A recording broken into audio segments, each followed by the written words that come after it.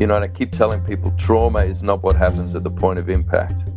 Trauma happens later when you fail to make meaning of that impact.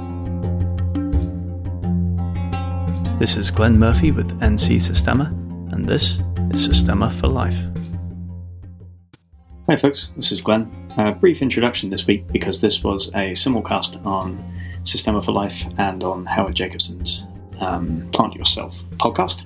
And our guest today was Tyson Yunkaporta, who's an author, academic, and a custodian of Indigenous wisdom, member of the Apalech clan, and a senior lecturer in Indigenous knowledge at Deakin University, Melbourne.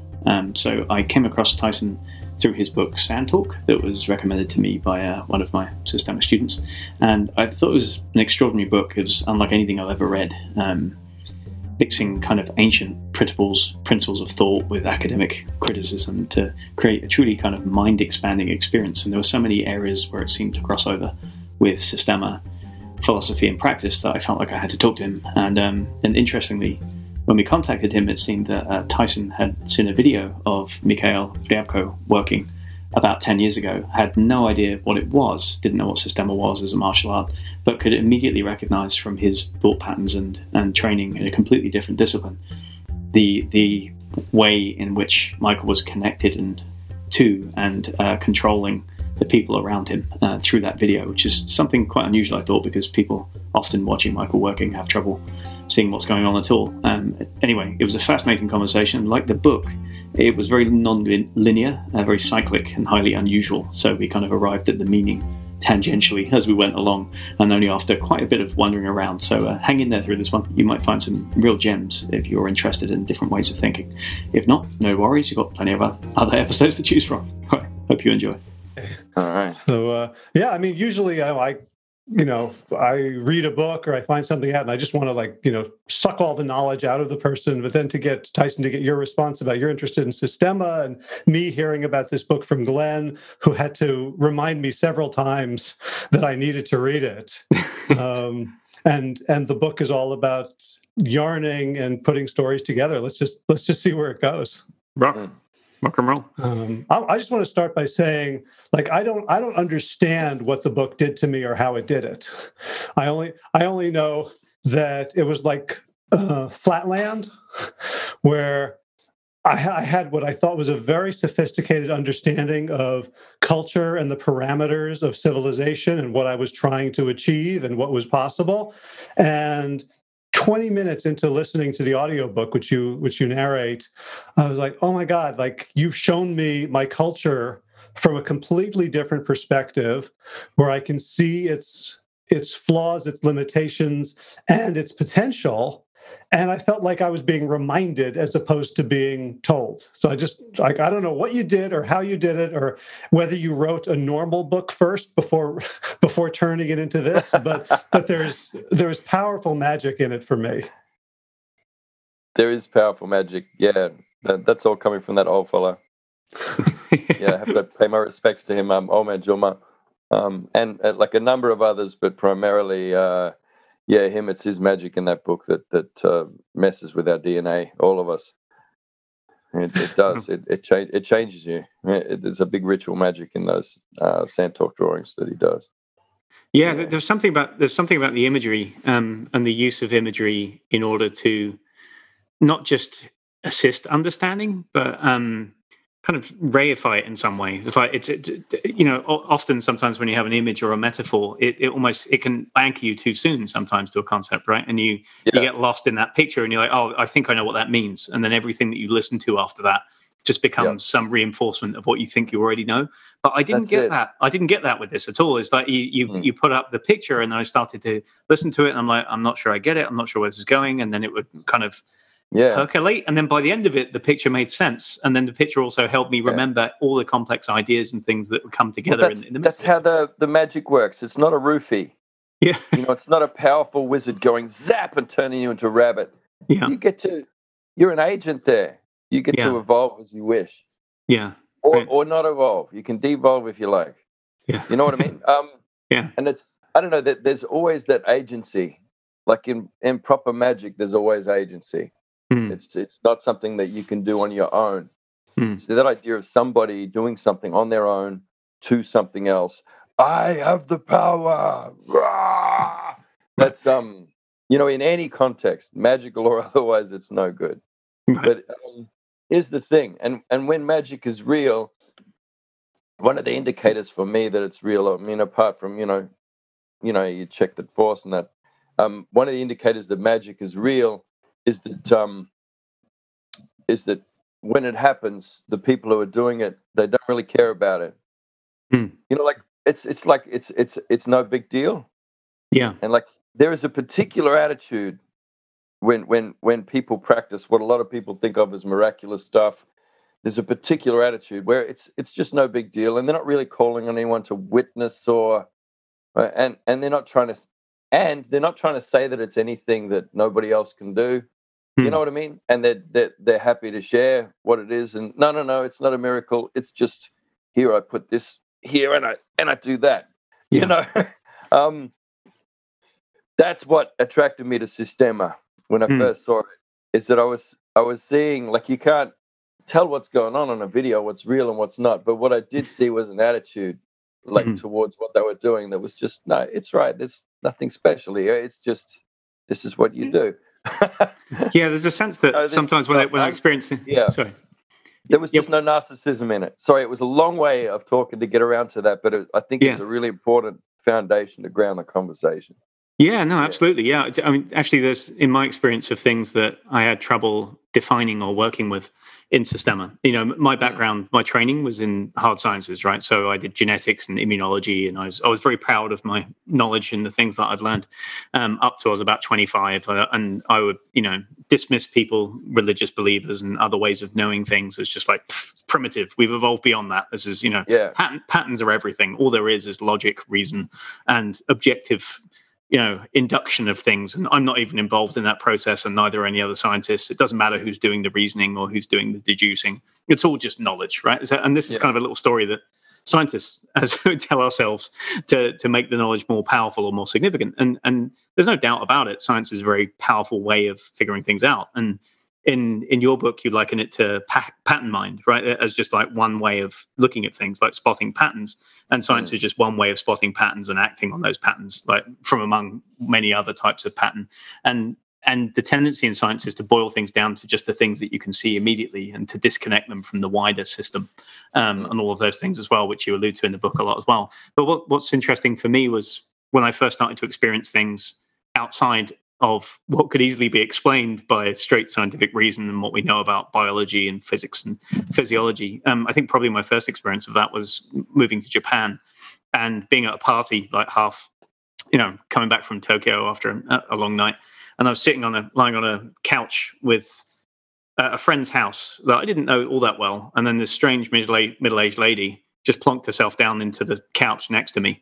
And just kind of reached across. In Japanese, she was like, "Are you okay?" Like "Daijoubu?" Like that. And I was just like, "Yeah, I'm okay. I'm fine." And she just kind of put her hand over the top of my belly, and it was a good 4 or 5 inches away from my belly. And then suddenly it started feeling extraordinarily warm. She didn't touch it. She didn't do anything. It was no trick. And she's just like, "You have a lot of problems with your stomach. You should look into that." And then she just sat back into the chair. She didn't try and sell me anything. She didn't try and get me to sign up for her cult or anything like that. And I was just like, I've been having stomach problems for about 6 months. And she just somehow sensed it.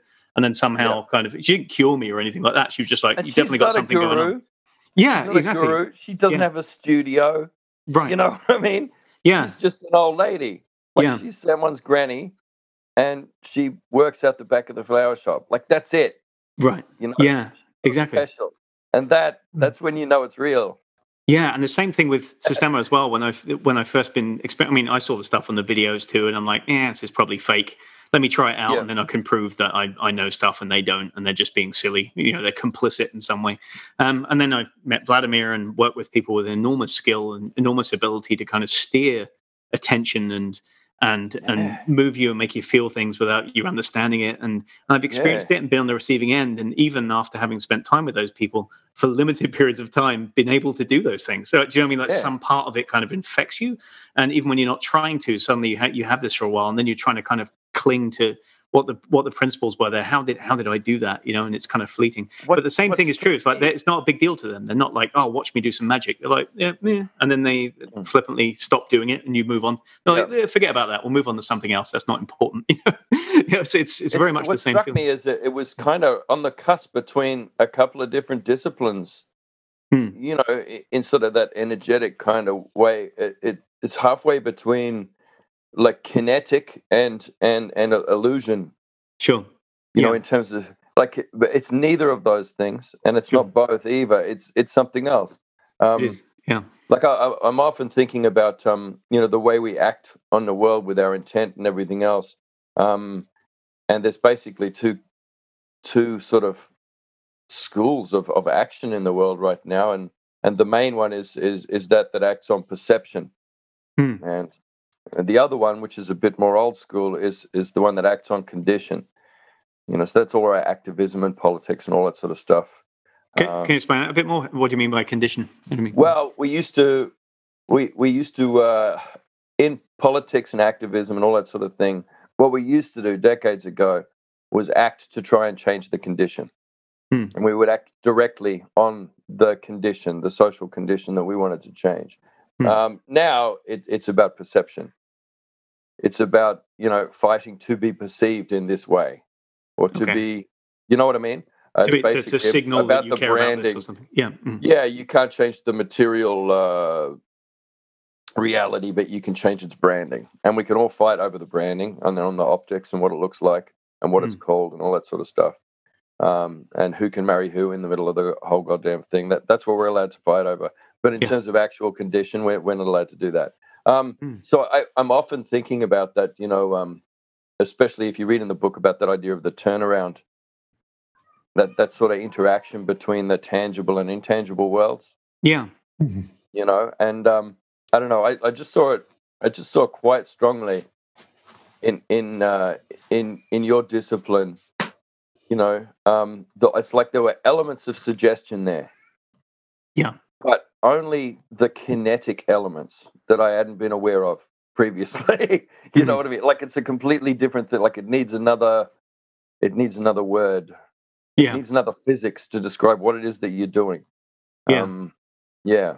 Yeah, I think people often come to it and then try and, myself included, come to it and then try and kind of put it into an existing packet or a box or some cognitive hook they already have. They're like, oh, that's sleight of hand, and that's kind of like use of complex physics, and that's like suggestibility or like manipulating balance or things like that, and they try and explain it all the way with that. But none of the people who explain it that way can actually do it, which is interesting to me. In the same way that you might have somebody trying to explain away some old man Juma doing something and be like, I'm pretty sure he had an EMP and he disabled the airport that way. You know what I mean? They come up with some sort of thing, but they can't do it themselves, and they can't do it without an EMP, and so there's this tendency to want to try and explain something away.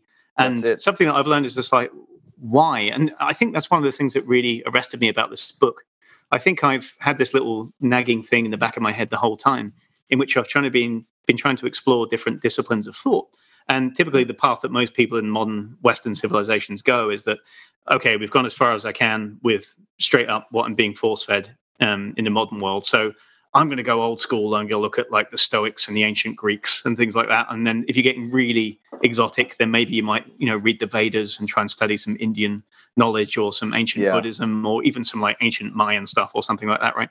And that's kind of about as far back as people go. And that's the exoticism and that's the breadth of knowledge. And there's a lot that people gain from that. And a lot of people have learned a lot about themselves and the world and how to be decent people by studying older modes of thought than the Greeks, right?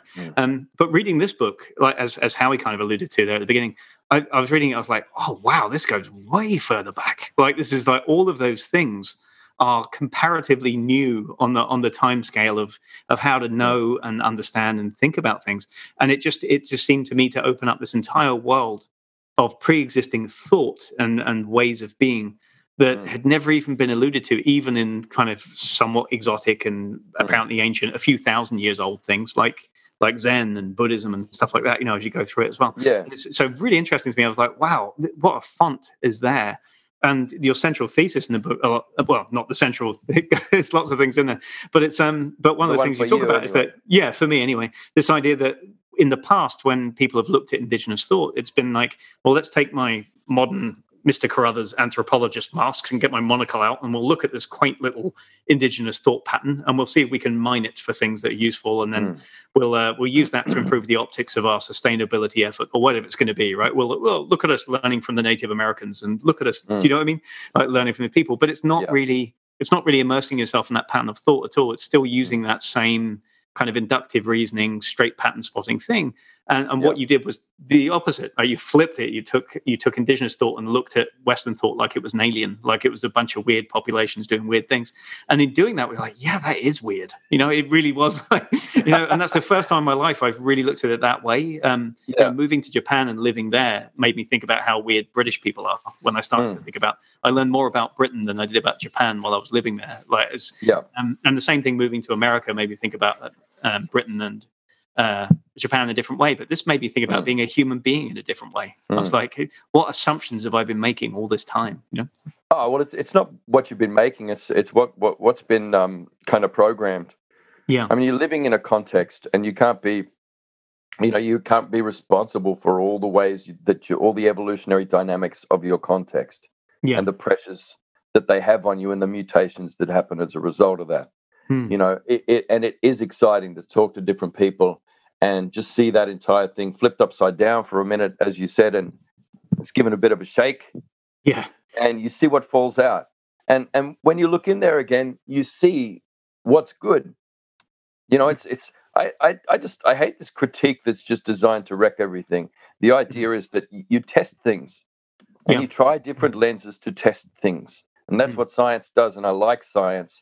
And after I tip that bucket up, when I look in, science is still there. Yeah. But the false narratives that sneaky people have attached to science, particularly about our Paleolithic past as human beings, there are a lot of false narratives there.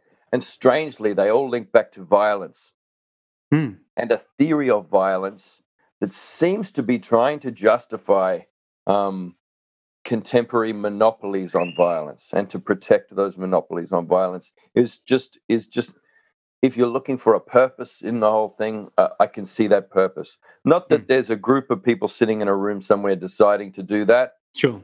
It's just you get these self-organizing systems, and that's self-organizing systems self-organize, and that's and I can go into a few of the psychologies, not the psychologies, but those foundational myths around violence that have come out of, this sort of caveman kind of assumptions, and just challenge a couple of those. If you'd like, that'd be great. Yeah, but I think Howard want to say something. Yeah, well, that's what I found personally most powerful. I mean, I've been taking screenshots and sending them all over to people as if they were like medicine, which it is.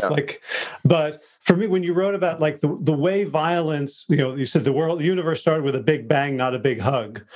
And as a vegan, I have been trained to dismiss all those narratives of violence, but replace them with bunny rabbits and unicorns. Yeah, but as a vegan, you're somebody who eats babies. Like you eat babies, like pretty much your diet is just plant babies, is what you're eating all the time. You eat the children of different species. Embrace your ferocity, brother. You're a sociopath. Eat those babies. Well, I love when you say like the problem with like violence is inherent, and like we can see that. Like there aren't like vegans don't think that lions shouldn't hunt. We're the best of us are trying to be more natural and be compassionate and minimize the evils of ownership and objectification of animals, but there's still a missing piece about violence that I got from your writing that I think is in every indigenous culture. It's in the Native Americans, it's in the indigenous European cultures, but the way you kind of explained it again made me feel like I could encompass that and go to a higher level of compassion, being vegan within this civilization. Like, I feel like within this civilization, maybe vegan is the best I can do. But you gave me the idea, like maybe there's other ways of having or other ways of being human that don't involve civilization. So I'd love for you to talk about violence in terms of expanding the possibilities of what we could become. Hi folks, Glenn here. As Systema for Life approaches its 100th episode, I'd like to take a minute to thank everyone who has contributed to the show, all our listeners, and to everyone who's offered requests, encouragement, and feedback along the way. I also need to ask a quick favour. We have already enjoyed 2 years of high-quality interviews, insights, and ideas on Systema for Life. We'd like to keep the show going, and we want to keep it open to all, but we need your help to do it. It takes time, effort, and more than little cash to produce a podcast. More than $2,000 a year at current hosting and production rates. We have no paid advertising, and we do it all off our own backs with help from listeners and generous supporters like you. So if you're a fan of Systema for Life and you get real value from the ideas and the conversations we create, then please take a few minutes now to subscribe at www.ncsystema.com/support. Support at whatever level you feel like you can afford. Even $3 or $5 a month is a help. Think of it as buying us a beer or a cup of coffee once a month for our troubles. So visit ncsystema.com/support and use the buttons on the page to select your preferred monthly or annual support level. You'll receive a confirmation on sign up and you can cancel at any time. Yeah, sorry, I was just thinking about the energetics thing and trying to get a metaphor around that. But look, let's just talk in complexity theory terms first. Basically, as with anything else, violence needs to be evenly distributed throughout a system, and it needs to be constantly moving. And that way it does minimal damage. It's when it becomes concentrated, like artificially concentrated. And I think you guys would know this just from your martial arts practice. You do gather energy to put somewhere for a moment. You gather it temporarily, and then you do something with it, and it's a gift that you're passing on elsewhere in the system. Now, what would happen to you if you kept gathering that energy to yourself, and you held it and held it and held it? It's not healthy. Yeah. Well, it destroys you ultimately. It's like, You get sick, and then an old lady's got to sit next to you on a bench and say, "Hey, boy, fucking sort your gut out." Well, you're going to die. You can't hold that all there. You got to move that on. It's going to flow through. So, violence, like anything else, needs to be distributed evenly throughout a system. And currently we're living in a system where that's based on monopolies of violence, where certain privileged groups get to hold a monopoly on violence. Yeah. So it's interesting from an American point of view, living here. Yep. There's a lot of people who are kind of, libertarian in leaning, especially if you go further out to the Midwest and stuff. And their argument is we all have to have guns so we have the capacity of violence so that the government doesn't get the monopoly on it. I mean, that's ignoring the fact that the government now has drones and stuff like that. Yeah, so it's not exactly going to wrest the monopoly back again by having one AR-15, but but that's part of their argument, I guess, to that one. But where do you see that fitting into they haven't thought it through. Okay, because basically, so when everything's distributed throughout a system, so in an economy or a culture, we call that a commons, like a commonwealth that we all hold together. Yeah. So if the capacity for violence is that, then that's something we all hold together. It's always transparent, so you don't have domestic violence that's going to hurt anybody or bloody kill a kid or anything. It's all transparent. It's all adjudicated. Everybody sees. Yeah. It's out in the open. All right. All you need to destroy a commons is one bad actor. As you know, the prisoner's dilemma.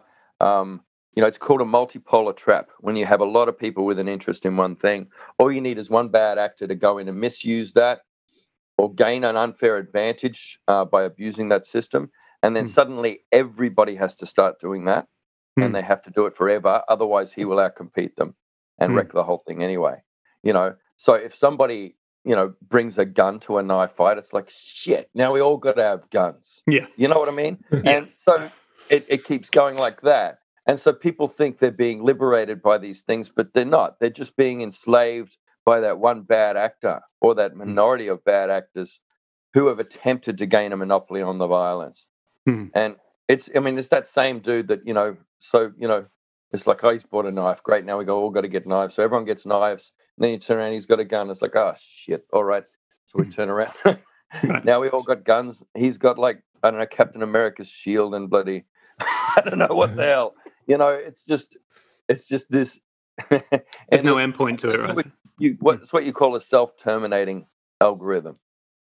So do you feel like is that like an analogy for civilization as a whole, that it's kind of developed into this arms race that's got a little bit beyond itself, in which we're all kind of clawing for something which we didn't actually want in the first place, but now it's very hard to roll back the clock, So. Well, basically, it's a series of multipolar traps. Civilization starts off in a series of those multipolar traps, like the one I just described. Quite accidental usually, and then building. It ends up becoming a system of perverse incentives. So the idea of perverse incentive, it rewards the worst kind of behavior. Yeah, and that just feeds on itself. It becomes like anything complicated. It ends up in complexity. It ends up becoming a self-organizing system, and those are very hard things to. They're very hard things to destroy. Yeah. Like a human being's a delicate thing, as you know, on the one hand, but on the other hand, incredibly resilient. Yeah. It is actually quite hard to kill one of the damn things. I mean, if you haven't got a gun, yeah. They keep healing. Yeah. They keep healing. It's anyway. Yeah, it's hard to get back to that original thing. So the violence, the conflict thing, it does have to be, evenly distributed, throughout a system in order to do minimal damage. So there's an interesting analogy. I mean, I don't know whether I don't want to lead you on a tangent, Howie, if there's another direction you want to take it in here, but it's like, there's an interesting corollary to that in Systema, just in practice of it, right? And it's something that people don't do maybe in the beginning, but as you get a bit more advanced, you start to realize that every time you make contact with somebody, like as another human being, when people first start to learn about violence and how to defend themselves, right? You have somebody else who feels aggressive and tense. They have a certain energy they're focusing in their fist or their head or wherever they're going to do. And you typically respond to that by either bracing up, like in the face of it, and being like, I'm just as rigid as that. I can focus just as much energy. And if I'm bigger, I can flare up like a snake or a cat or something. And if I scare you enough, you'll go away or you won't do me enough damage. Or they kind of yield to that, right? That force comes in and they just move themselves around, not allowing themselves to absorb all of that. But the more you train, the more you realize that there's no end to running away. Like if you buckle to that and you allow that concentration, then it just gets more and more bold and it gets bigger and bigger and people can chase you down. And if you collide with it, that's fine, provided that you're the stronger of the two in the first place, or you have more forces to bring together. But if you weren't lucky enough to be that way, if you're like on the lower end of an occupying force coming in, right? Or if you're just the smaller of two guys in an interaction, that is not going to work for you. You can't just collide and make it work. So the solution to that problem, the kind of the sophisticated solution that Systema offers, is that you find your environment, right? And you try and distribute as much of your force throughout your body, throughout your feet, throughout your environment. And then when people hit you, it gets distributed completely, like to your feet, to your arms, out into the room. And so when people punch you, instead of holding you around, you're like, boop. And then conversely, when you hit people or you try and grapple them, when you touch them or put your hands on them, you're actually trying to distribute all of that force kind of through the whole body so that you can hit them. So you kind of hit them in the soul, you hit them in the idea of them having attacked you, and then it crumbles where it was. It's almost like you're punching them in the feet in the ground that they're standing on, and then they rather than kind of just feeling jolted by that and feeling aggressive and coming back with even more in this kind of zero-sum game where you just smash each other until one of you's dead, rather than doing that, it kind of ends the conflict because you distribute it in your turns, right? You're taking his energy, you're taking yours, and you're going, all right, I'm not going to be all Tai Chi and move out of the way and run away, but I'm going to distribute this. I'm going to show you what we have together, and boom, that's what it looks like. And then people just sit down and it confuses the crap out of them. I've never heard that articulated so well, ever. That's amazing. Okay. Yeah. Well, I mean, this is something that I felt from a physical perspective, but I didn't have language for until you just gave it to me 10 minutes ago.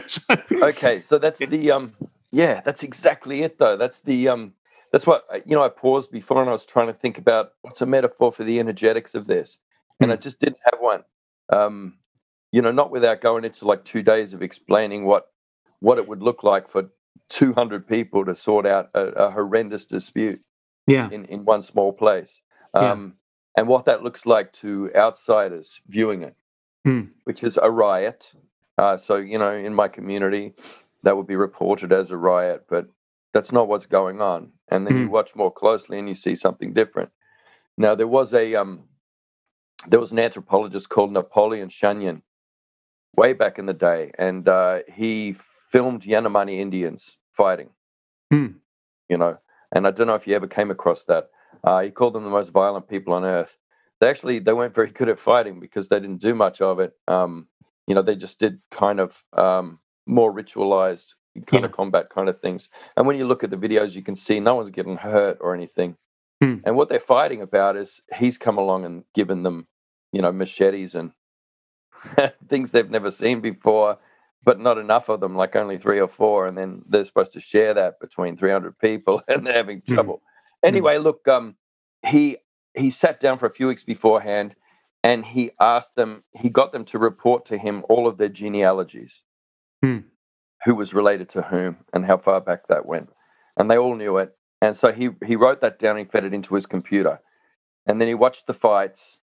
And then he saw that there was a pattern coming out of the fights that people were kind of, lo and behold, helping out their genetic relations.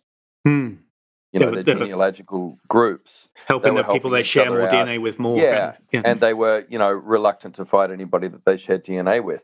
And he said, well, these people are too primitive to possibly be able to know their genealogies.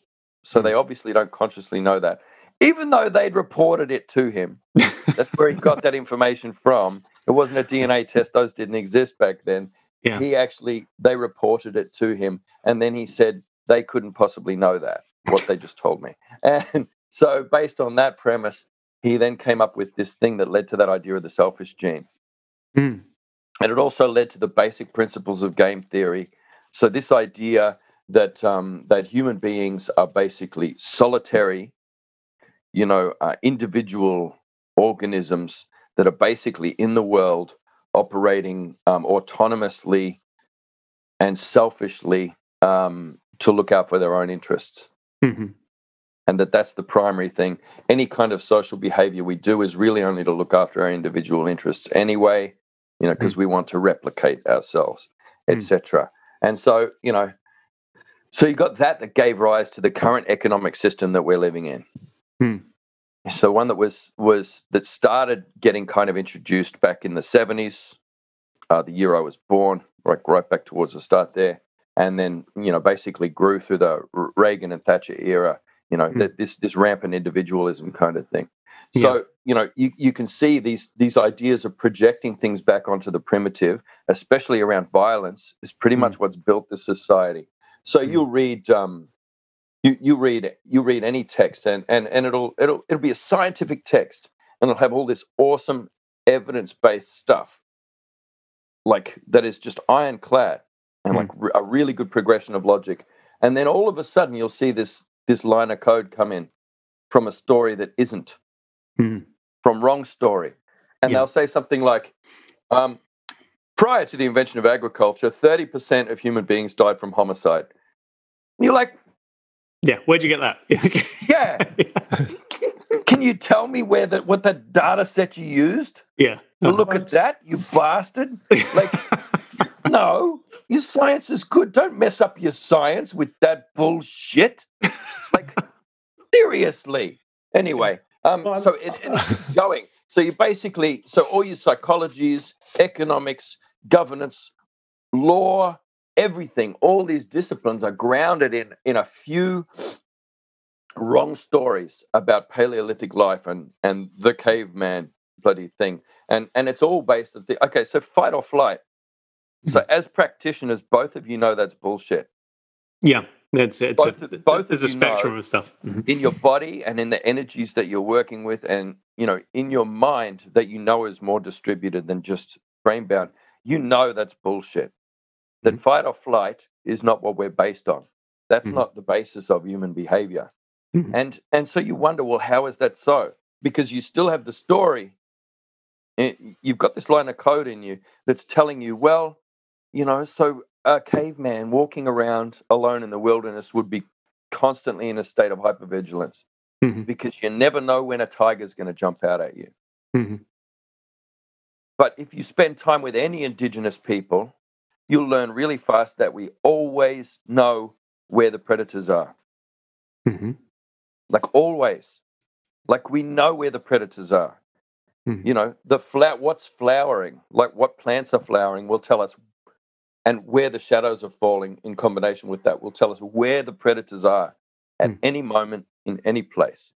There are 1,000 things you're doing reading your context in that distributed mind. Plus, we have a relationship with those predators. And so in any community that lives side by side with predators, you'll find that nobody has ever been eaten by one in that community. It just doesn't happen. It doesn't happen.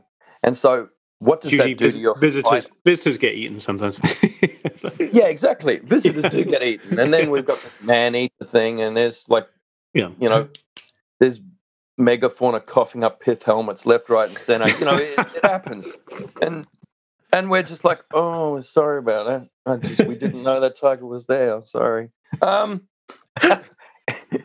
Anyway, look, as human beings, we've all had relationships with these things. You've got the place where your discipline is coming from. It's like, you're talking about the people who are developing that are almost within living memory of following bears to find the edible fungi. They have a relation with those predators. And they have a relation with the wolves. And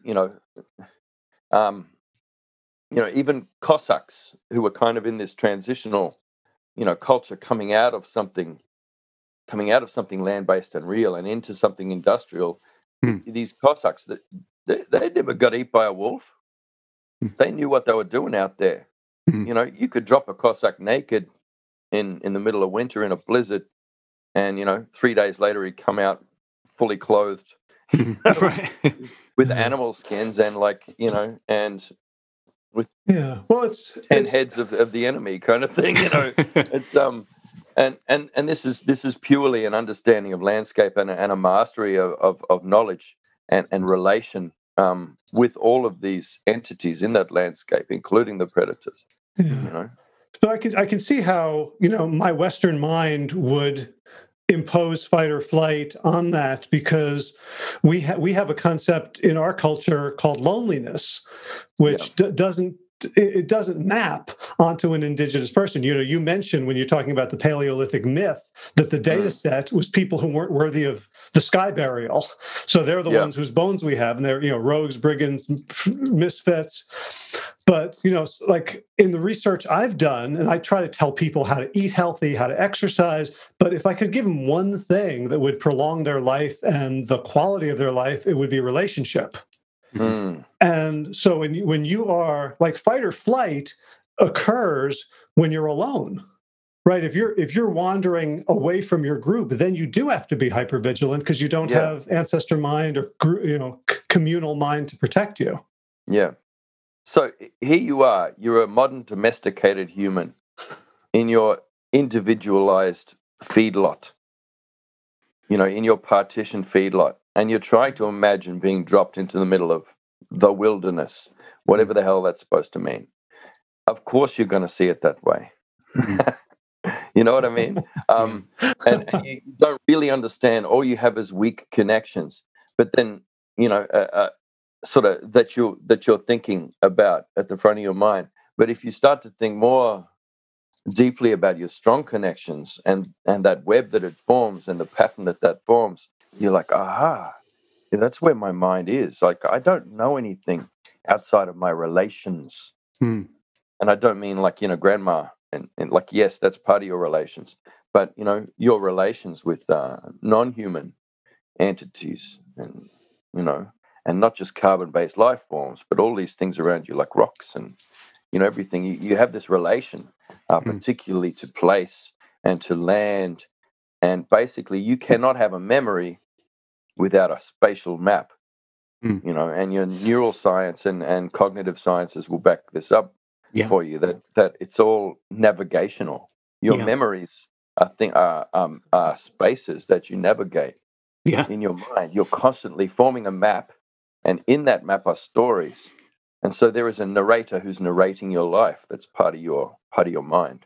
I can see how he's grinning there, because his last podcast guest was Barbara Tversky, the famous wife of Amos Tversky, and did all the research in spatial thinking. And we just had her on our podcast, and she just talked about all the same thing, just completely from a purely scientific point of view, and how much trouble she had getting that concept through to people who are convinced that all language has to be verbal first, and you think in words and stuff like that.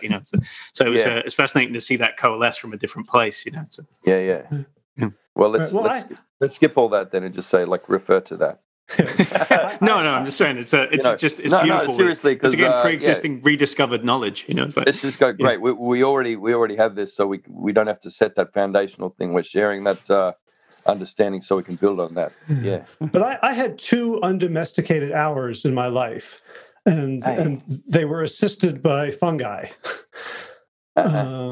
And the rocks are, the trees, the field, the breeze, it all made sense in a way, and then it went away. And short. You know what? Yeah. I always tell people to pay attention to one thing only in that, and it's not this the cosmos that they think they're experiencing. What I ask them to pay attention to is the tether.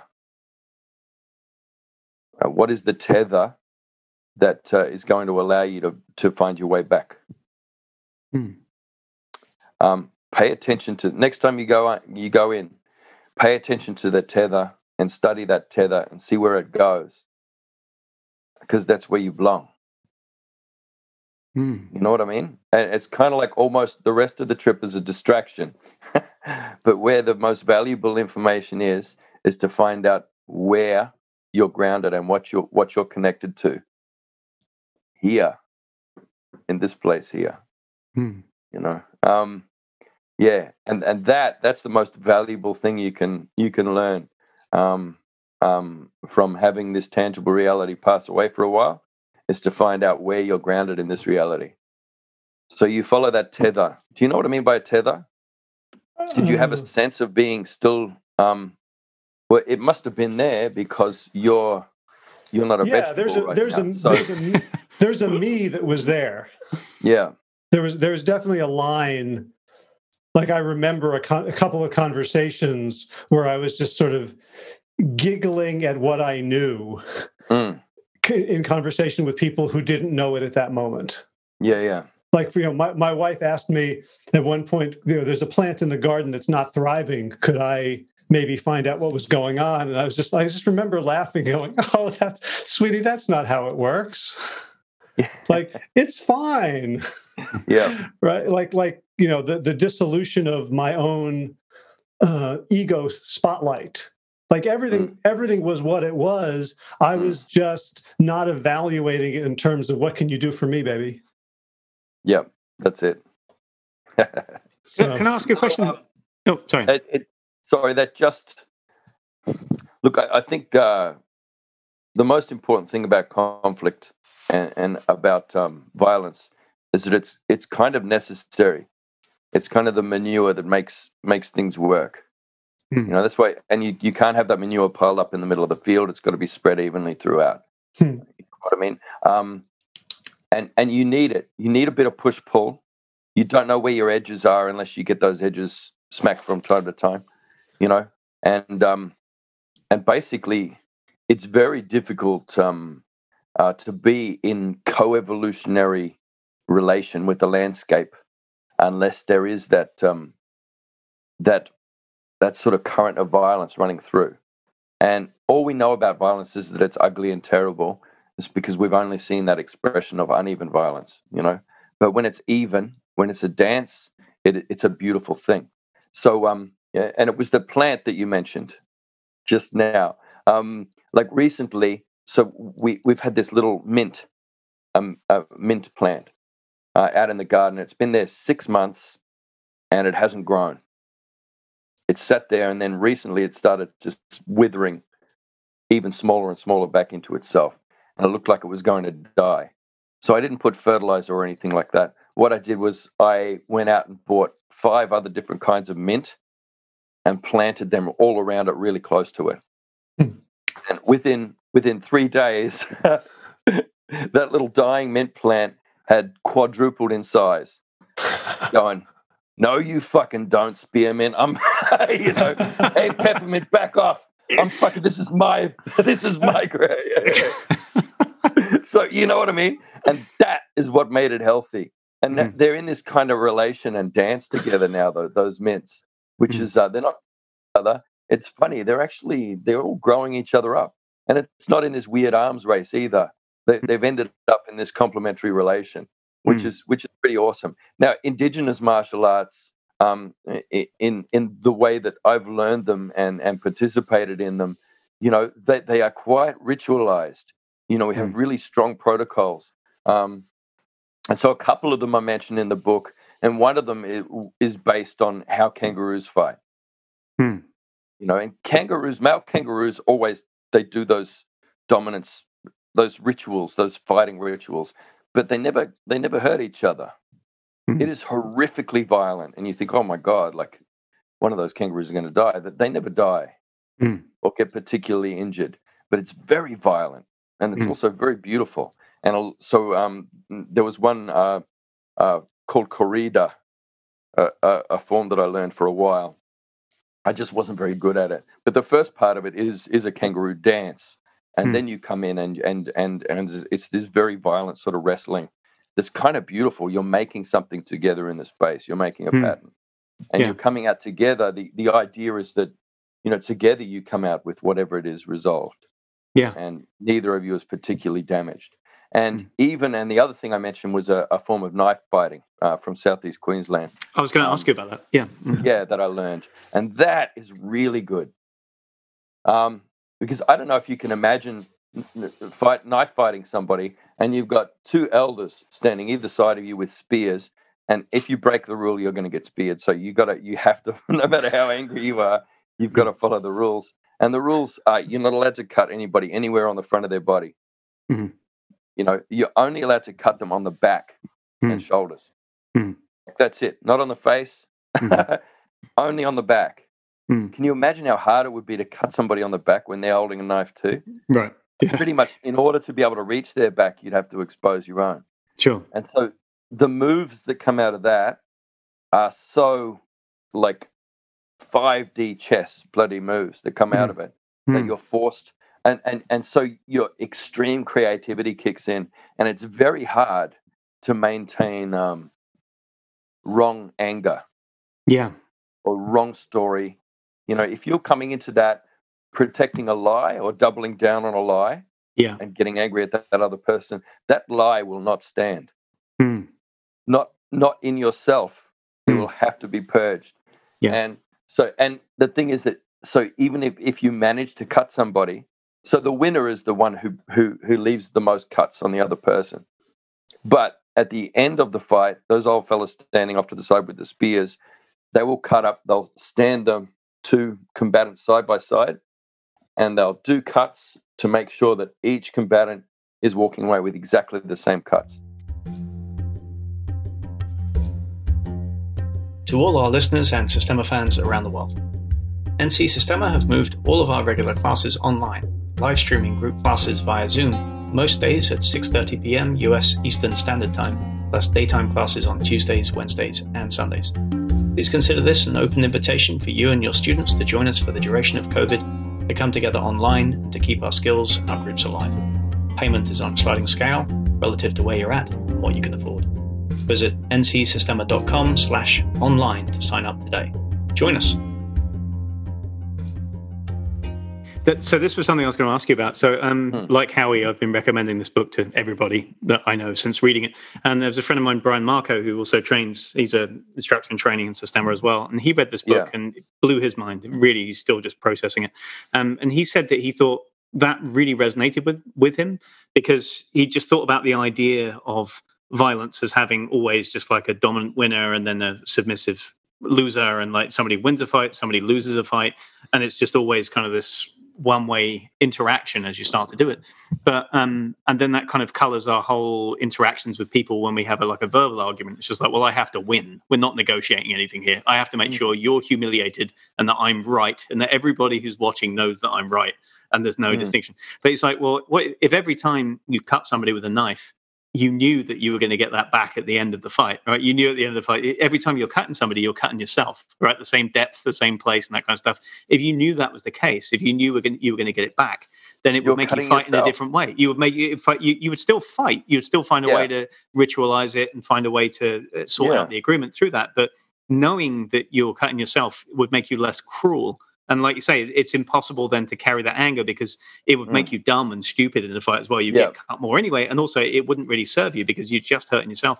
And he took that as a metaphor for what we do to ourselves in society. Do you know what I mean? Like we do this. And if more people understood and kind of in a healthy way fought that way. And in Systema, we have parallels to this. The second thing I was going to say is that we have a form of fighting called soft work where, we'll roll and wrestle and ground fight on the ground, and we'll punch even and kick and do stuff like that. And in theory, anything goes. You can strangle somebody, you can choke them, you can get them into a lock where you could almost bust their elbow, and you can thump them. But in practice, what we do is that both people move a little bit slower than you ordinarily would, just so that you can keep the control. You move at like 60% of your full speed or something. And then if you feel any kind of resistance, so as you start to kind of try and pull somebody into a headlock, the second you feel any kind of like, it's going to be a struggle to pull his head down here, you move and you shift to another position. And then in doing so, both people kind of move around each other continuously. And you have to play this complex 5-dimensional chess because you can't rely on the aggression and the force. And it turns into something spectacularly useful, because you're learning to be more creative as you play. And it's putting these constraints on the combat that makes it creative and interesting. And then it also allows both people to feel satisfied at the end of it, rather than one person just feeling like they got owned and just feeling kind of hard about it or feeling sorry for themselves. Like both people come out of that kind of combat with joy, in their heart, and like they've built each other up. It's like a hearty hug, like a man hug or a slap on the back, but 20 times better. You had a fight and it was great. And you see this, sometimes you'll see this even in sports, good boxers or really professional MMA fighters or something. They'll slug it out and they'll really go for it. And at the end of the fight, they have deep respect for each other, and that's there. But it's not quite the same thing, right? It's not quite to the same extent.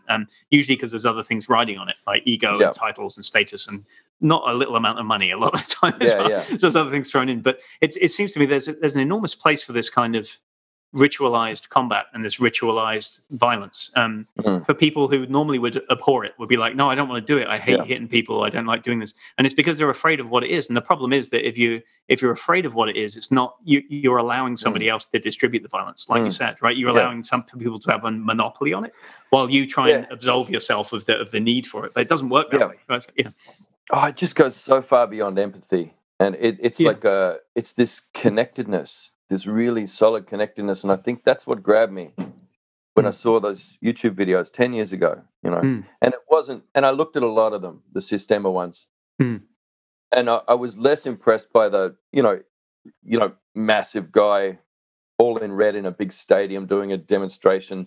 And now I will knock down 50 people with Jedi power from my balls. And everybody falls over. And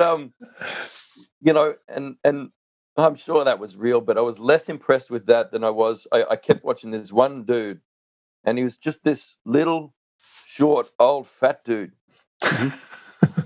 and just a big smile all the time, and he's just looking around all the time, and he's just in relation around him, and he's got all these massive, young, fit, strong fellas all standing around him, and he's just loving them, And he's he's our instructor. He's the head of our system. That's Mikhail Ryabko. So he's the top guy. That guy that I saw, and I kept watching him, and he's just smiling, and it's almost this. It's not just love, like that hippy dippy love.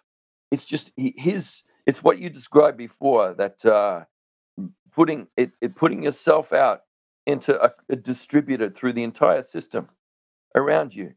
And he's just like, he's not hurting anybody, but anybody, it doesn't matter. Machine gun, whatever, they're coming at him with everything, and he's just barely moving. It's this tiny little thing with a smile on his face.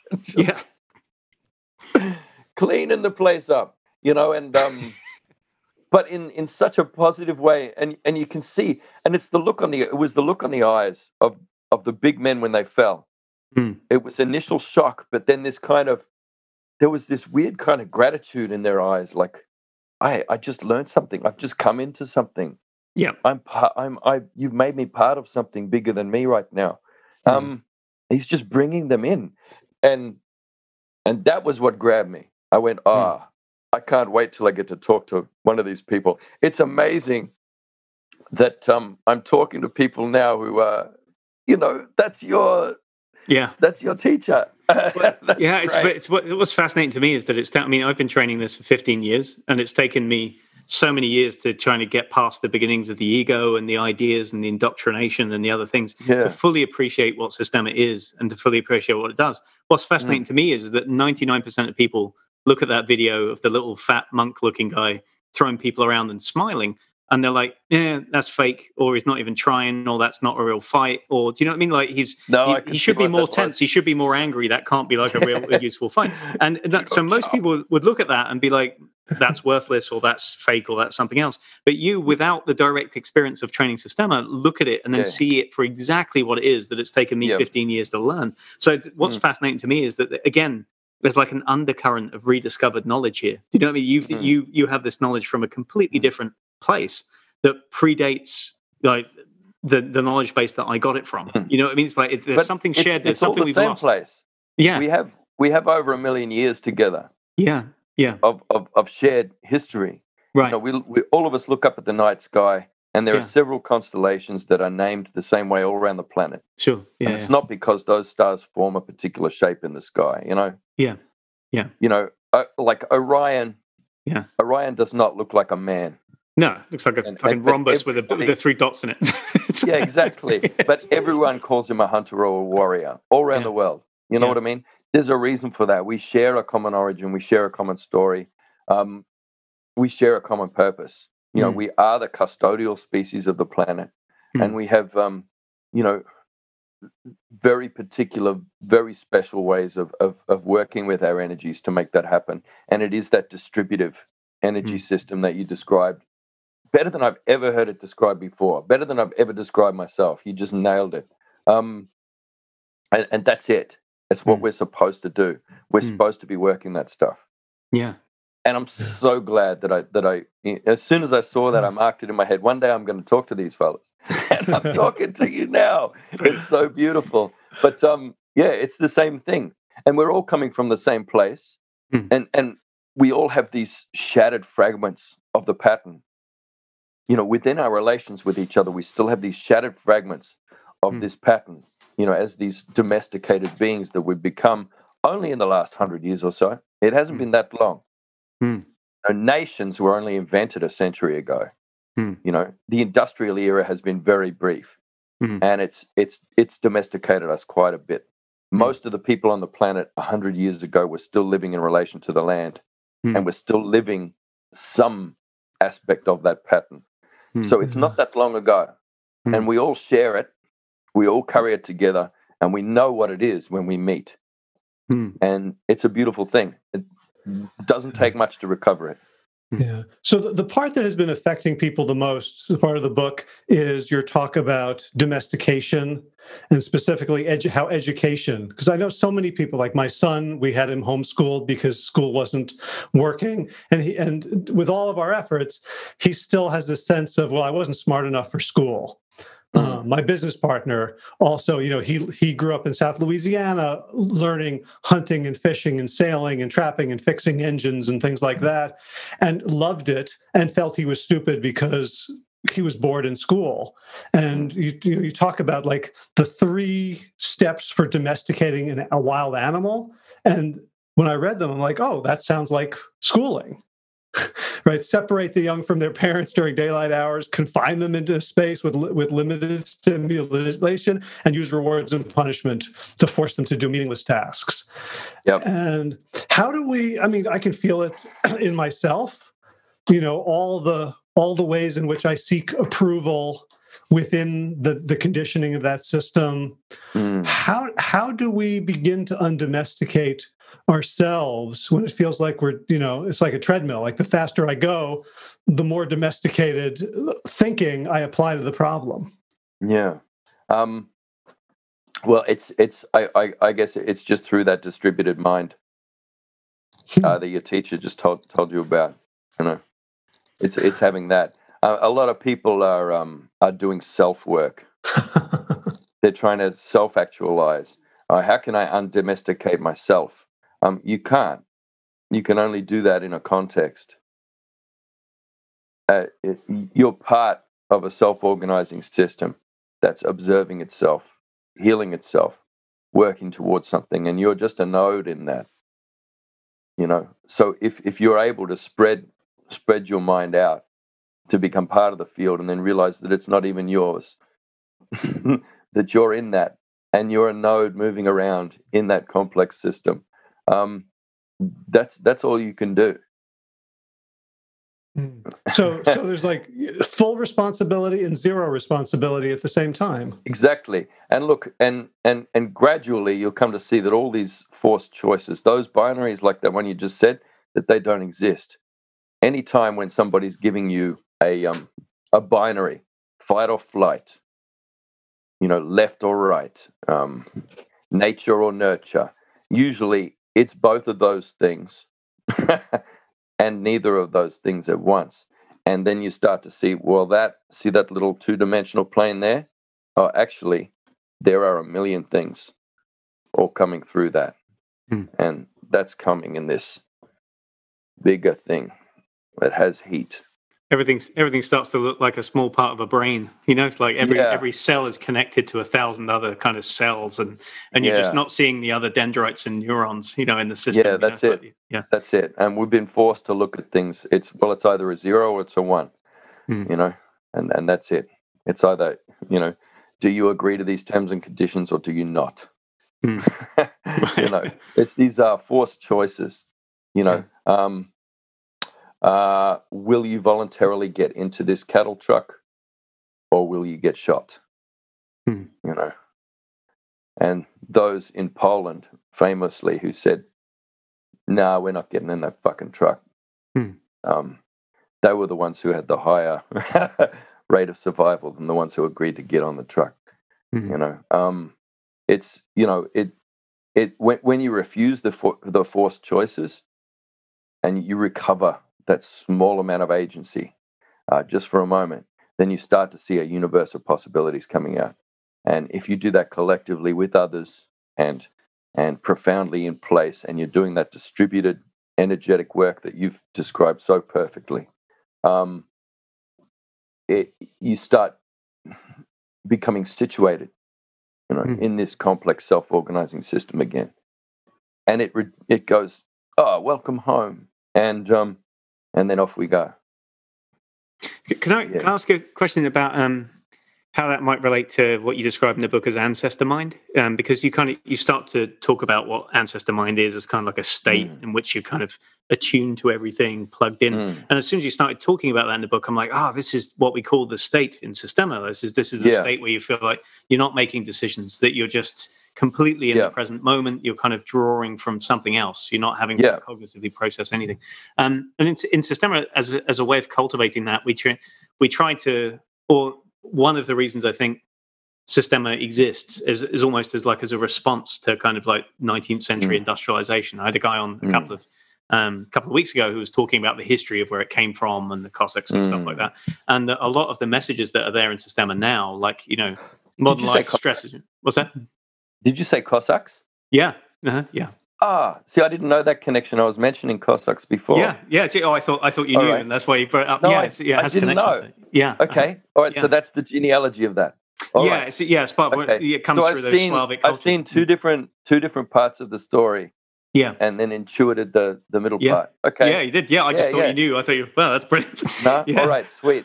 But he was talking about how a lot of what we talk about now about in Systema as using Systema as an antidote to modern life and stress and just thinking too much about things, and just like getting the wrong angle, like, the wrong story. Basically, you're building yourself a wrong story, and it's slipping in all over the place, right? This way, right? Yeah. And it's talked about by the founders, including Mikhail Vodabko, the guy that you mentioned. And the antidote to that within Systema is not thinking more about how you're thinking the wrong thing, or trying to think and contextualize and trying to think a different way. It's by radically improving your awareness. It's by doing practices that connect you more with your own body, with the environment around you, until you feel like that it's merged and there's a blurred line between the edge of your skin and everything that's around you. Right? I'm paraphrasing here. Part of a system that's observing itself. Yeah, exactly. No longer trying to stand outside a system that you're in, trying to observe it yourself in it. Yeah, exactly. And when you're in that state, everything comes together. You fight really well. You can see attacks before they start to build. You can intuit things about people, and sometimes it's fleeting when you're practicing and you lose it, and then it comes back again. But we're trying to cultivate that as a way of getting rid of that. Is that akin to what you describe in Ancestor Mind? It's like you try to cultivate Ancestor Mind as a way of not getting stuck in these like hyper-focused patterns? But it's always coming from some kind of haptic practice, where you're doing something with your body, where something else, a tool or another person or emotion or something, becomes an extension of your mind, because that's the first step, and then you get into it. Now, I would argue really strongly that Howie has experienced this state more than twice with some mushrooms. You know what I mean? I would say that he's experienced Ancestor Mind regularly through his training with you. Would that be getting close to accurate, Howie? That you've had glimpses of a kind of a way of being in time and place. Yeah, I think the trouble is, and like when I asked you the question about how could I self-actualize, like even reading the book, even being like, I didn't hear the assumption of atomization and singularity. So I think what happens is when I reflect back on those moments, I'm like, oh, like that's going to go in the greatest hits reel. Yeah. Right? Like it quickly collapses into ego. Yeah. Yes, there have been moments where I just acted in a way that was transcendent. Like I did the right thing. I said the right thing. I moved in the right way. And it's so quickly that it sort of rebounds into self-congratulation that I think I miss them a lot. Yeah, I do that all the time. In the last few years, I've experienced quite a profound state of disconnection since moving to a city. Yeah, and I find it very hard to get into any kind of real state of being in my place. It's that thing that keeps coming back, that keeps pulling me back. And I guess people, when I talk to people who meditate and all that sort of thing, they talk about the same thing. Yeah. Is that moment of, I'm doing it. Ah, fuck, I lost it. You see that when you're teaching a kid to ride a bike. Like, Look, watch me, Daddy. Look, no hands. Ah! Yeah, and I get that when I'm performing and musically and improvising. That the minute I start to feel proud of what I'm doing, special. Okay, well, let's your turn now. Yeah, well, see, that's what rites of passage do, and I'm sure you have several of them in your discipline. These rites of passage, these ritualized moments where you come through something very, very difficult that just gives you that slap that lets you know, hey, you're not special. Yeah, one of them's literally getting slapped for 20 minutes. It's we do fantastic. One where you breathe in, you breathe out, you hold your breath on the exhale, and then somebody kneels on your chest and punches you in the face and chest while you hold your breath on the exhale, and then while you're coming around, they hit you harder, and then they gradually go softer and softer and softer and softer, and it almost turns into a massage. And then when you go through it, you feel like you've lost about 50 pounds worth of tension and psychological angst and anxiety, and you kind of like Wow. it's like you pupate and you come out of something a little bit different, you know. It's like, so that's one of the ones that we've got. It's like and we do another one with water as well, like kind of drowning like type stuff as well. There's a few kind of ritualized experiences like that, and there's massages used that way too, and the extraordinarily deep massage that goes right to the bone that's difficult to tolerate, that you have to breathe your way around and distribute the force from in order to feel good with, and then at the end of it you feel completely cleansed. You know, there's a whole bunch of different things. Yeah. Cool. So something I was going to ask about. So do you have any kind of thoughts or observations on just kind of what's happening right now? Because obviously the whole world it's been getting towards a tendency towards more progress, life getting faster and faster. The inputs we're getting from freaking social media and, you know, notifications and updates and email, it's just making us more and more ADD, more and more kind of jumping around between distracted points. It's like we can try and get hyper focused for a while, and then we jump and flip, and our attention is being pulled in lots and lots of different directions, and rarely is it being pulled this way, right, towards other people, like, and the environment that we're in, and trees and rocks and everything that's in it. It's usually being pulled like here, like back into behind your eyeballs, and spending all of your time just focusing in a very cognitive way. And obviously over the last 6 months, most places that's just been accentuated with people being forced to just being on Zoom like 6 hours a day through their work, and not being able to connect with each other. And some people, even for long periods, not even been able to go outside for a walk, you know, in some places. What effects have you seen, and from your perspective and your knowledge, what are you seeing happening? And maybe even, what do you see the pandemic being a result of? Is it like is it an inevitable result of kind of selfish civilization and the way that we stay too long in a place, or is there something else happening from your point of view? Look, I'm sick of people being blamed, humans being blamed for this, you know, as a species, and this idea that we're all selfish. You know, we didn't place ourselves in these little individualized feedlots. You know, we didn't build those. You didn't build your own cage. You know, you're in it, but you didn't build it. So I don't like that idea of humans being selfish. And I told you the study where that idea came out of earlier, because we're not like that. I mean, as you know from your practice, you know that's not what we're like at our foundation. That's not what we're designed for. We're designed for something else. Yeah. And basically, it does come down, the entire meta crisis we're facing now, and it is a meta crisis. It does come down to the monopolization of violence. The monopolies of violence that have been created throughout the world. And it's ever since war became an industry, you know, in these civilizations, which is an inevitable result of civilization. You know, that is, like I say, it's a self-terminating algorithm.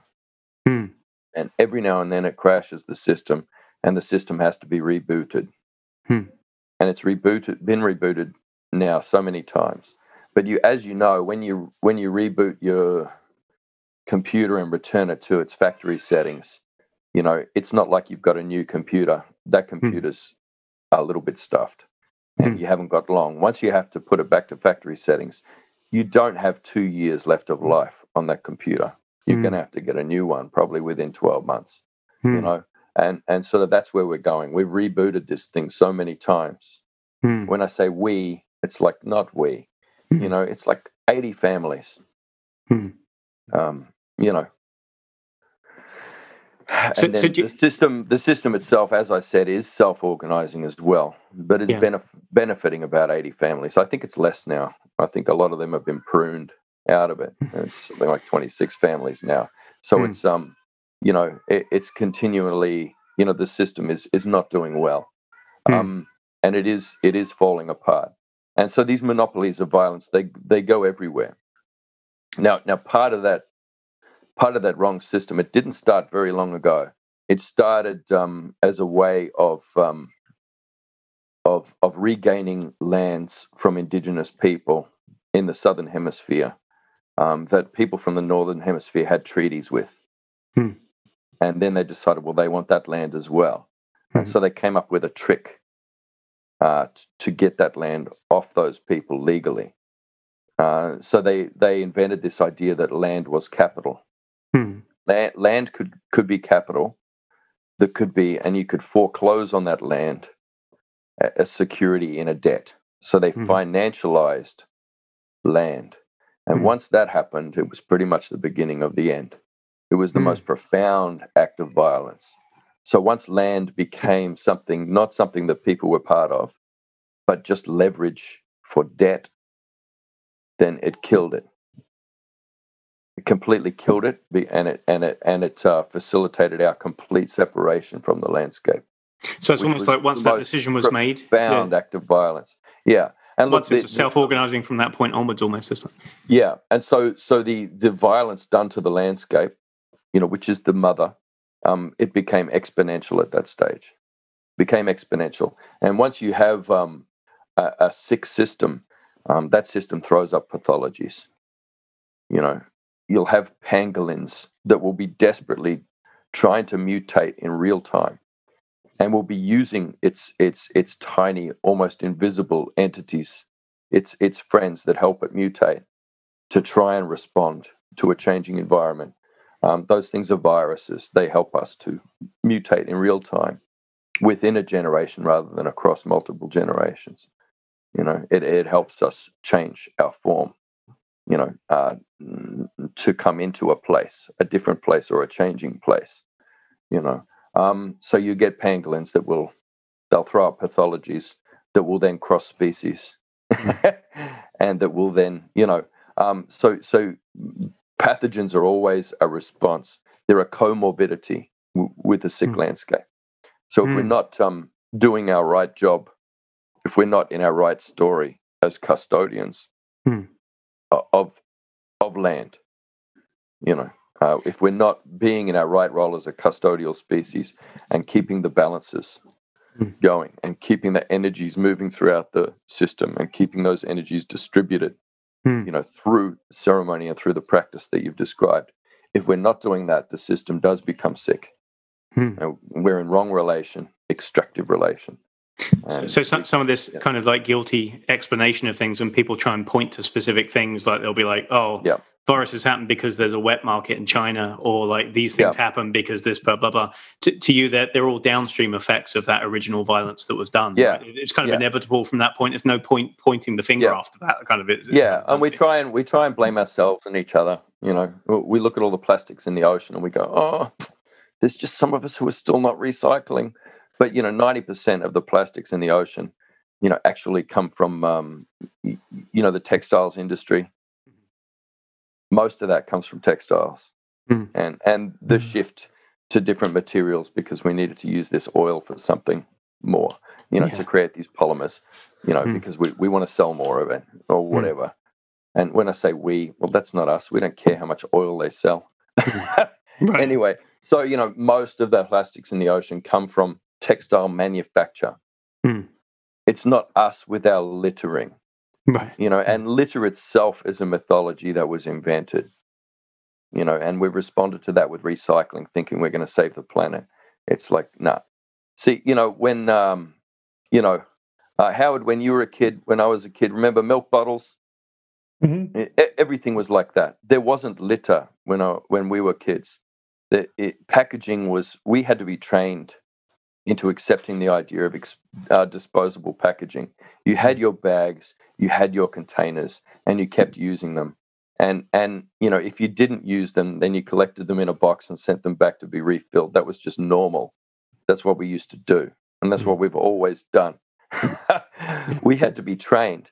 And you know how we were trained? We were trained through these pretend environmental movements.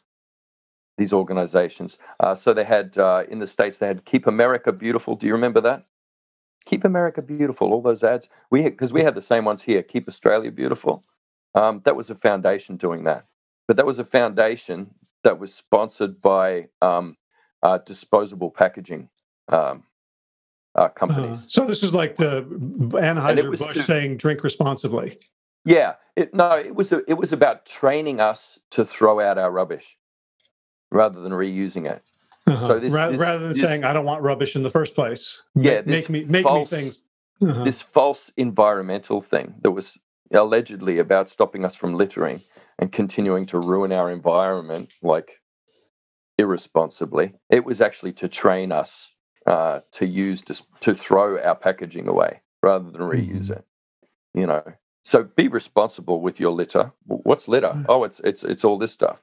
Oh, that's that stuff I reuse. Well, also, no, that's litter that you're ruining the environment with. You have to throw it in the bin, lots and lots of it, and we'll take care of it from there. You know, everything's a lie. All this stuff is a lie. But what I'm hearing from you about this, the story about litter, is it's not only training us to not to throw it out, it's training us to blame ourselves. Yeah, and to think of ourselves as selfish, irresponsible creatures who need to comply and submit to these, institutions, in order to curb our excesses, because we're all just chimps in clothes, aren't we? We can't help it. We're ridiculous things, and if left to our own devices, it's just going to be endless rape and murder, and because 30% of humans before agriculture died from homicide. All this rubbish. And I've heard people talking about beautiful self-organizing fractal systems in nature to justify Google having a monopoly or Facebook having a monopoly because of an 80-20 power law that assumes that the Commonwealth has to eventually be a winner-take-all endeavor. Yeah, it's that multipolar trap thing I mentioned earlier. Yeah, but I think your discipline has a lot of answers. In how you do it, but then also how you describe it. That message that you gave before, that needs to get out there. That one about that distributing your energy and your mind out around you, and that becoming because when people realize that they're not going to lose themselves in doing that actually you become more individually, paradoxically, when you become part of a collective being, I think that will help. Awesome. Well, you've inspired me to double down on my practice and get better at explaining it to people as well. At the same time. No, that was a revelation to me, because I couldn't express what I was seeing in those videos, and that was it. Yeah, it's a revelation to me that somebody can see it from the outside. Do you know what I mean? Without being trained to see it in a way, without physically going through, through the same things, and still being able to see it even through a video screen. Removed of concept. That's amazing to me. It just speaks to, the connectedness. There's something that we've all forgotten. There's something that we've been told a different story that's masked it. That's put all these things away, and there's, I guess it seems like a cliche. This whole idea that if you take everything away, you understand that it's all a big oneness and there's interconnection, and all the boundaries we put there are artificial. But like I said, you don't take everything away. Sure. You don't throw the baby out with the bathwater. Like I had that metaphor with the bucket. You just tip it upside down and shake it, and the wrong story falls out. And like I said, when I look back in that bucket, science is still there. Yeah. Science is good, but these pseudosciences that are kind of sneaky been put in there alongside the other science. They don't last. Yeah. And part of that is the caveman mythology. That has very much infected the sciences and the scientific story. No, there's almost like it's been described to me in. So I was trained as a biologist, and there's almost this. Have you ever heard of the concept of physics envy? And people talk about that. So people, when they do a biology degree, they're like, well, biologists are more woolly than chemists. Chemists are more precise than biologists. But chemists have physics envy because they can't make it all into just pure math and that kind of stuff. So physicists look down, and mathematicians look down on everybody, right? You know what I mean? So it's like physicists think they're the real scientists, and that chemists just play around with physics, which has got a little bit bigger. And then they look at biologists and say, oh, you guys are barely doing science. You're just kind of putting pattern onto things. But the biologist will tell you, no, these things are almost irreducibly complex. And you have to, they get so big that it's almost like an entire intelligent system. And the more we've learned about it, and the more we've tried to understand how an ecosystem works, the more we've, or a brain works, or like a social system works, the more we realize that you can't, every time you reduce it, every time you try and look at it, and you allude to this in the book, actually, when you compare it to Heisenberg's uncertainty principle. Every time you study a system something stops moving, and then the thing you're looking at is not actually the system anymore. It's like you break something every time you look at it. And this happens in biology too. And I think the more that I've learned, the more I've had to throw out assumptions about things I've learned in biology and just accept that it's part of a bigger whole that I'll never fully understand through that little reducing pattern spotting, let's make it as small as possible thing. And it can only be understood by kind of accepting and looking at the wider system, feeling. And that takes a different type of knowledge, different type of teaching, I think. That's why I always talk to people at the margins, because it is very interesting. So, I mean, my favorite people, and I seek them out.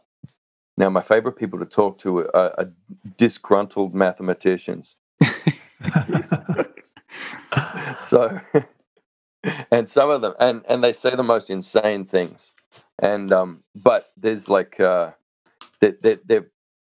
in that sort of madness that they find, because they've been alienated from their institution or whatever, or someone's stolen their work, and they're disgruntled, or they've been cancelled, because they said the wrong thing, and the conclusions they arrive at. Then when they turn that mathematical lens back on all the disciplines, they're just very interesting.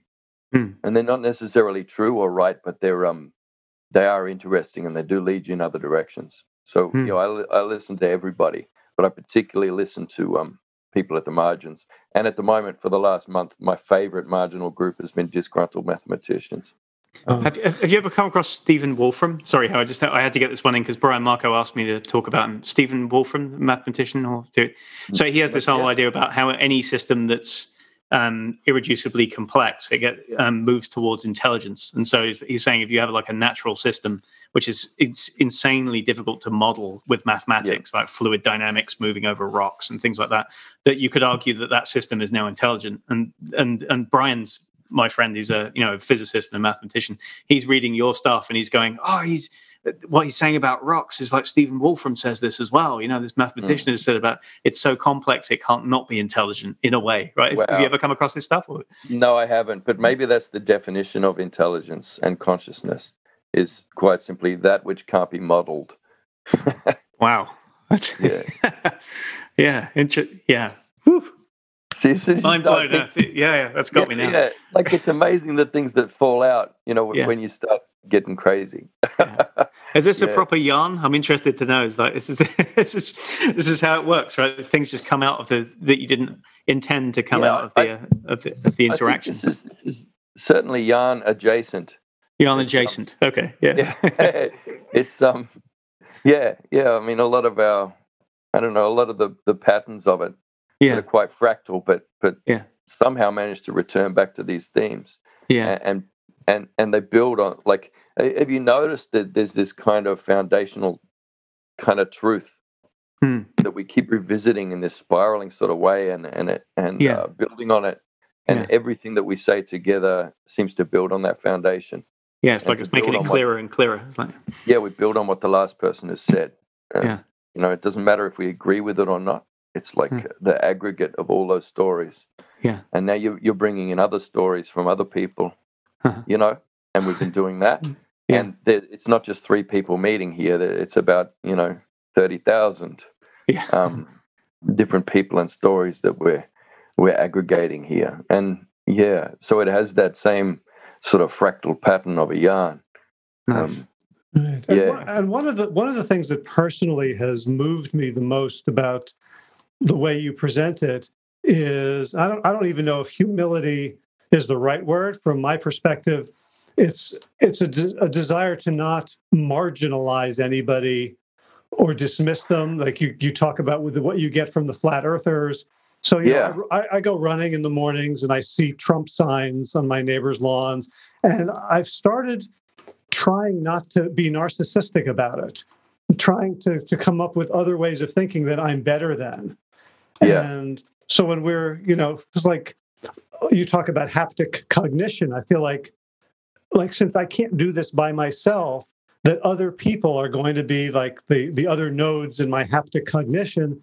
And in order for that to work, I can't constantly be evaluating them and putting them into these buckets of good or bad. And I really appreciate the spirit that you bring to that, like, profound respect Like, I think to me, that's the what I'm getting from this conversation. The basis of your work is that humans are not broken. We're not evil. We have been domesticated, been systems that we haven't seen. And you were fortunate enough to be raised and adopted into systems that showed you a different view, and you are sort of a bridge between them, and therefore you can help others to sort of, to flip up into multiple dimensions as well. It's strangely like my alienation and marginality in both systems is what, and the profound violence of existing in that space, upon my person, which I've spent a good deal of my life resenting unproductively. That's the thing that allows me to be able to act in some kind of translation role, and to be able to see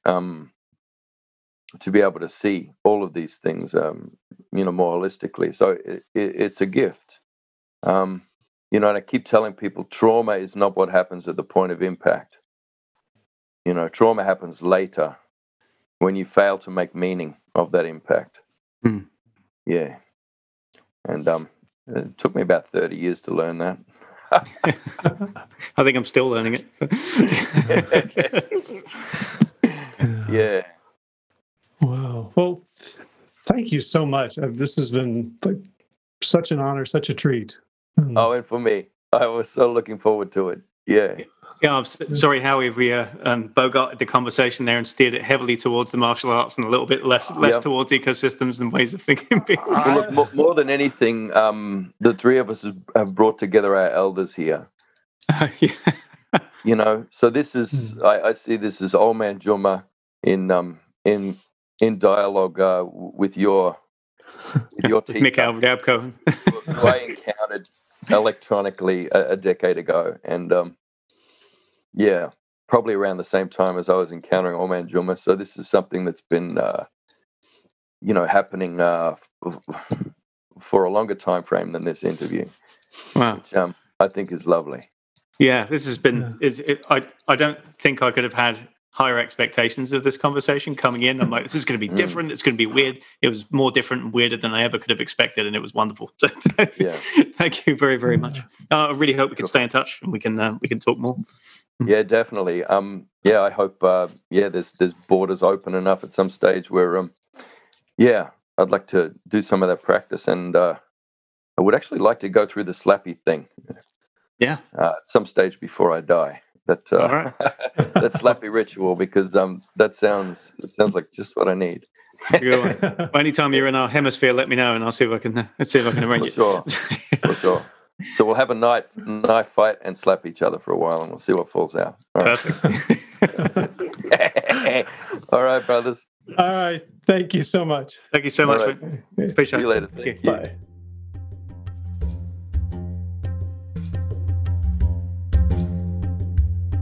Thanks for listening. If you'd like to find out more about classes, workshops, and seminars at NC Sistema, please visit us online at www.ncsistema.com.